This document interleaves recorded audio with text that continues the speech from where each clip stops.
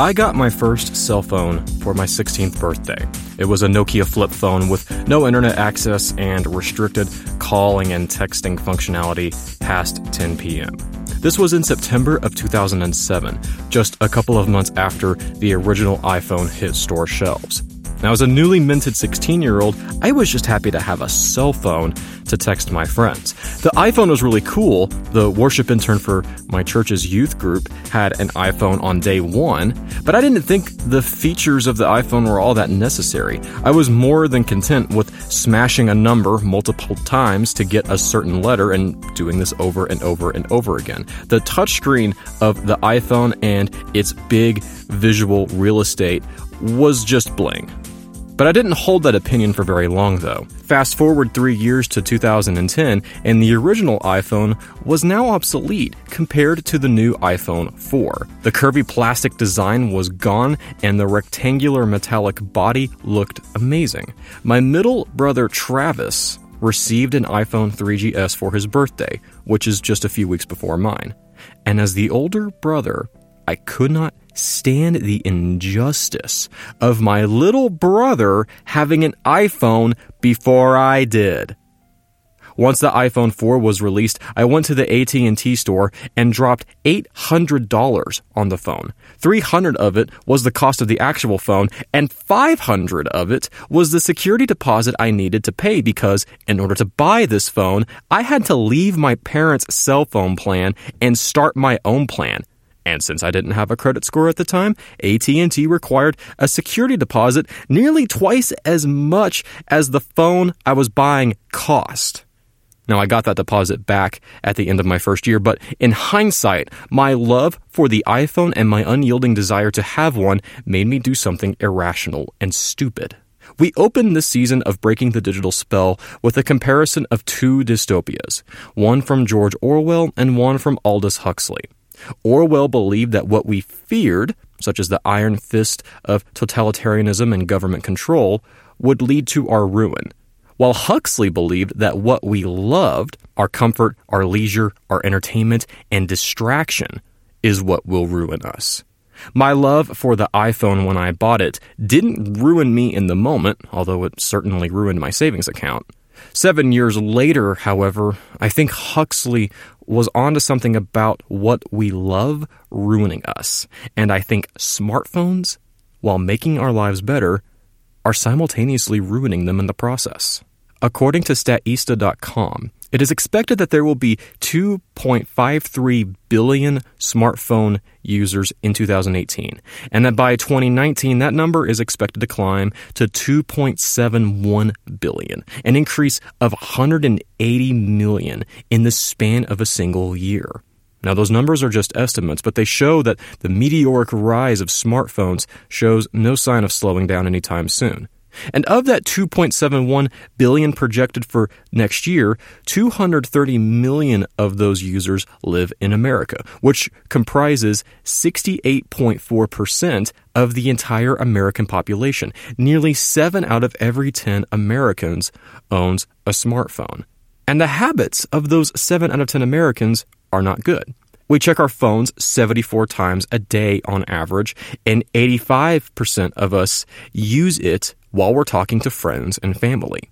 80% of us check our phone within an hour of getting up and going to bed. And within that hour, 35% of us can't even make it 5 minutes without checking our phone.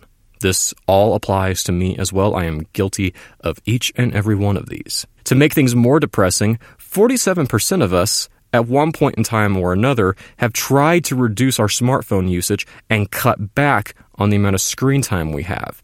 But the icing on the cake is that of that 47% that tried to cut back, only 30% were actually able to do so successfully.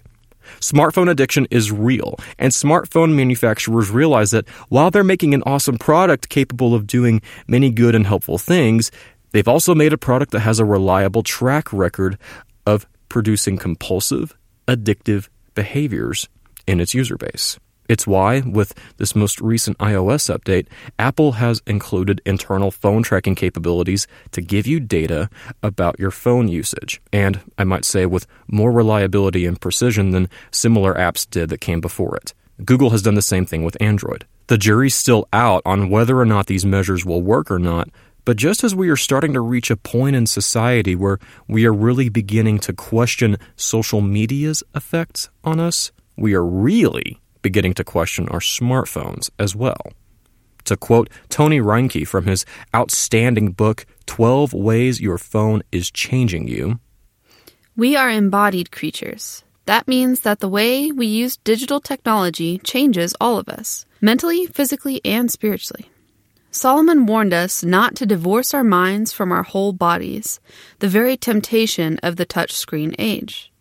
Study after study has shown that too much time on our phones has profound effects on our physical health, including, but not limited to, inactivity and obesity, stress and anxiety, sleeplessness and restlessness, bad posture and sore necks, eye strain and headaches, and hypertension and stress-induced shallow breathing patterns. The physical consequences of our unwise smartphone habits often go unnoticed because in the matrix of the digital world, we simply lose a sense of our bodies, our posture, our breathing, and our heart rates. Our overwhelming focus on projected images causes negligence with regard to our bodies." Now, I'm not going to belabor the point that smartphone addiction is a real and serious issue. Chances are you've felt its effects in your own life and need no reminder that you struggle to get away from your phone. And I'm not here to try and convince anyone to toss their phones out the window.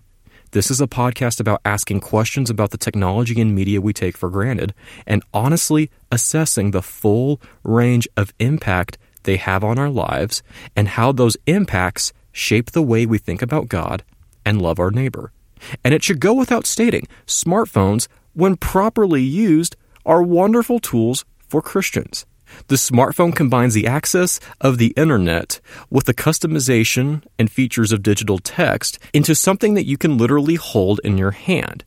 And this makes reading the Bible, listening to sermons, counseling a friend and praying for them long distance, researching subjects and articles online, all the more easier and doable.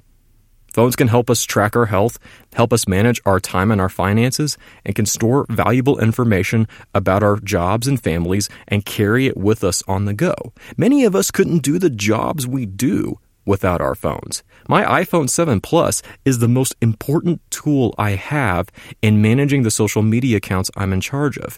And combined with my MacBook, my workflow is seamless and efficient because of it. We all know that our phones are used for legitimately good and praiseworthy things. The problem is that, just like television, just like the internet, and just like social media, you can't just adopt the good things about smartphones. You either adopt all of the things smartphones bring, good and bad, or you adopt none of these things. And the bad things that smartphones bring have not only physical consequences on us, but spiritual ones as well.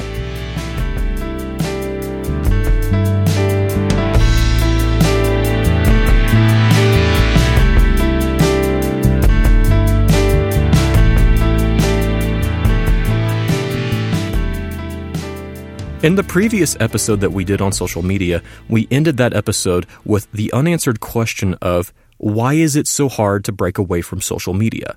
In many ways, it's almost impossible to talk about smartphones without talking about social media because social media's meteoric growth is parallel to smartphones' meteoric growth as well. Part of the reason why we can't break away from social media is because our smartphones are now so tailored to making social media as accessible as possible that wherever our smartphones go, social media goes with us. It used to be that checking MySpace and Facebook required you to be at a computer, which was anchored to a desk, and not something you could check at any moment of the day. Computers anchored to desks are not known for their mobility. Smartphones empowered social media with the mobility it needed to fully saturate our lives and society. And where social media tries to convince you that through timelines and algorithms you can handle an endless waterfall of content, smartphones convince you that you can and should have access to that waterfall of content 24 hours a day, 7 days a week. Social media combined with smartphones can be a good thing, but it can also neutralize us under the allure of the waterfall of content that our screens put out and make appealing. This quote from Tony Reinke is lengthy, but listen to his commentary on C.S. Lewis and the Screwtape Letters and ask yourself if you've experienced what he describes as the nothing strategy. What I am coming to understand is that this impulse to pull the lever of a random slot machine of viral content is the age-old tactic of Satan. C.S. Lewis called it the, quote, nothing strategy in his Screwtape Letters. It is the strategy that eventually leaves a man at the end of his life looking back in lament. Quote, I now see that I spent most of my life doing neither what I ought nor what I liked. End quote. This, quote, nothing strategy is, quote, very strong enough to steal away a man's best years, not in sweet sins, but in a dreary flickering of the mind over it knows not what and knows not why, and the gratification of curiosities so feeble that the man is only half aware of them, or in the long, dim labyrinth of reveries that have not even lust or ambition to give them a relish, but which, once chance association has started them, the creature is too weak and fuddled to shake off, end quote. Lewis's warning about the dreary flickering in front of our eyes is a loud prophetic alarm to the digital age. We are always busy, but always distracted, diabolically lured away from what is truly essential and truly gratifying. Led by our unchecked digital appetites, we manage to transgress both commands that promise to bring us focus to our lives. We fail to enjoy God. We fail to love our neighbor. And to be clear, this nothing strategy Reinke and Lewis talk about is not solely social media's fault. Push notifications have increased in pervasiveness from all sorts of apps, all with the aim of distracting you away from the real world to the screen. I know in moments of boredom I'm just as prone to check the stock market as I am to check social media, and my phone buzzes the same for a text message in the same way it buzzes for a stupid push notification from Amazon, enticing me to spend money on something I don't need. My point is that smartphones, and dumb phones to be sure, are tools of immense usefulness and tools of immense distraction.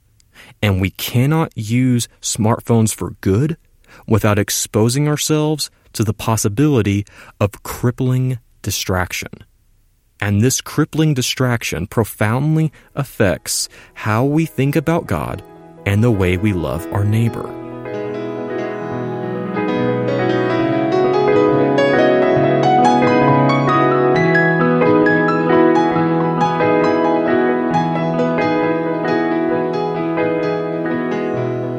In our Conclusions Part 1 episode, we ended the episode with the idea that television and the internet paved the way for secularism to gain a greater influence in the church, not to mention society as a whole. With the combination and global acceptance of smartphones and social media, we are now on the other side of that influence, having run its course in our culture, and we live in a distracted age made possible by powerful computers in our hands that feed us limitless amounts of distraction. And make no mistake, this distracted, content-saturated age shortchanges and short-circuits our ability to think about God in addition to influencing what we believe about Him. As Alan Noble, author of the insanely good Disruptive Witness, explains, modern media technology focuses largely on two goals: capturing our attention and gathering our data. While the latter has troubling implications for our privacy, the former has a direct effect on our ability to encounter and contemplate the holy. Innumerable gadgets, websites, channels, streaming services, songs, films, and biometric wristbands vie for our attention. Without our attention, their existence is unjustified. So, each piece of technology we own does what it can to make us pay attention to it, like an overly eager child, tugging on our sleeve, begging, "Look what I can do, Dad." It is not that every spare moment is fought for. Our technology covets every glance. Flashing lights, vibrations, bells ringing, little red dots, email alerts, notifications, pop-up windows, commercials, news stickers, browser tabs. everything is designed to capture our attention. And there is good reason to believe that technology will only continue to progress in this direction. Barring a catastrophic event or a drastic shift in the structure and goals of modern technology, we can expect that for the foreseeable future, our society will be, in part, defined by technology designed to continually distract us. Alan continues on to summarize the work of American cognitive scientist Daniel J. Levitin and the implications of multitasking on our minds, and how all the distractions we live with, again, mostly caused by phones, give us mental fatigue. Alan again. We are addicted to novelty, and, as with most addictions, it takes a toll on our bodies. We become mentally fatigued, scrambled, as Levitin describes it. In this way, the modern mind is often not prepared to engage in dialogue about personally challenging ideas, particularly ones with deep implications. The fatigued mind would rather categorize a conversation about God as another superficial distraction, requiring little cognitive attention, than a serious conversation that ought to cost us, at least cognitively. If you'll recall from episode 5, we discussed how God, in revealing himself through the spoken word to the authors of Scripture, who then codified it in the written word, bound his revelation to a medium that values high levels of cognitive interaction. I'm not going to repeat the how do you read a book exercise again because I've done it for several episodes now, but reading a book requires abstract thinking, contemplation, focused meditation, and other cognitively intense activities. And if the God of Christianity was to be understood through the medium of the Word, then this God must value abstract thinking, contemplation, and focused meditation as well, and desires that to be reflected in how we worship Him. Smartphones short-circuit all of that, because smartphones are the means through which a million distractions are presented to us that keep us from abstract thinking, contemplation, and focused meditation. This is another longer quote, but listen to Alan one more time. Multitasking forces us to make millions of tiny decisions. What song should I listen to? Should I share this article? Should I check that text message? How should I reply to this email? And this wears us out cognitively. The result is that when it comes time for us to make important decisions, we are too exhausted and are more likely to make mistakes. Alternatively, we may avoid making a decision altogether. When there are an almost infinite number of options, it's hard to choose just one. Decision overload is as much a problem as it is for digital multitasking. A good friend of mine once explained that although he believed there is a God, he didn't know which religious account of God is true because there are so many different religions. When I asked him why he didn't try to discover the truth, he replied that it was just too overwhelming. A distracted and secular age does this to us. We are cognitively overwhelmed by the expanding horizon of possible beliefs. Our frantic and flattened culture is not conducive to wrestling with thick ideas with depth, complexity, and personal implications. It is a culture of immediacy, simple emotions, snap judgments, optics, and identity formation. In such a world, is it any wonder that Christians so often speak past their listeners? I cannot stress enough how valuable Alan Noble's book, Disruptive Witness, is, because it's one of the first books of its kind to connect the consequences of a world saturated with distractions and how Christians live faithfully in that context. The result is that the gospel message doesn't fall on deaf ears when we proclaim it, it falls on distracted ears. The gospel becomes just one more source of distraction and noise amid a backdrop of endless distraction and noise. And our smartphones contribute a significant amount to that noise and distraction we experience in our lives. And it's not always pointless distraction either. Maybe that email you need to read is legitimately important. Maybe there's a situation that you're monitoring and you need to communicate with others about. Or maybe you're checking your bank accounts after seeing some strange transactions show up. Again, our smartphones are useful tools, but they're also tools of immense distraction. And this immense distraction distracts us from thinking about God and influences the way we think about God. God is no longer a subject we ought to give the fullest amount of our attention to. Instead, He is one possible option of belief amid a myriad of other beliefs we encounter in the waterfall of content put forth by our phones. Thinking about God is the same as thinking about sports or entertainment or pop culture or anything else that you can think about, because the way our phones deliver our content to us characterizes God and thinking about God as being as equally important as checking something off of a task list. Thinking about God is rendered insignificant. But if you believe in God, what do you believe about him? Do you believe the Bible is the inspired word of God, or solely the writings of its authors passed off as having a divine source? Do you believe God created Adam and Eve, or that their account is fictional, allegorical, or metaphorical? Do you believe the flood of Noah was literal or figurative? Do you believe the signs and wonders in Exodus actually happened, or that they're just exaggerations in the accounts of Moses' clash with Pharaoh? Do you believe Jesus was fully God and fully man at the same time, or just a man, or that he never actually existed? Do you believe Jesus was actually crucified as the fulfillment of God's plan to redeem his people from the curse of sin, or was Jesus crucified for being a political troublemaker? Do you believe that Jesus Christ is coming back one day to judge the living and the dead?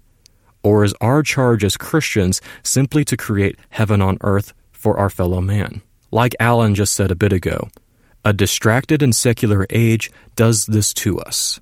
We are cognitively overwhelmed by the expanding horizon of possible beliefs. And if we are to live as faithful Christians in this culture, we must take this into account as we proclaim the gospel. We must be, as the title of Alan's book suggests, disruptive witnesses. Smartphones and social media aren't going anywhere, but they're not the only sources contributing to the distracted age we now live in as Christians. On the next episode of Breaking the Digital Spell, we set our eyes towards the horizon of new technology in media, some of which already exist and is growing in acceptance and usage, and some of which, quite literally, covers our eyes so that all we can see is whatever digital world we want to live in.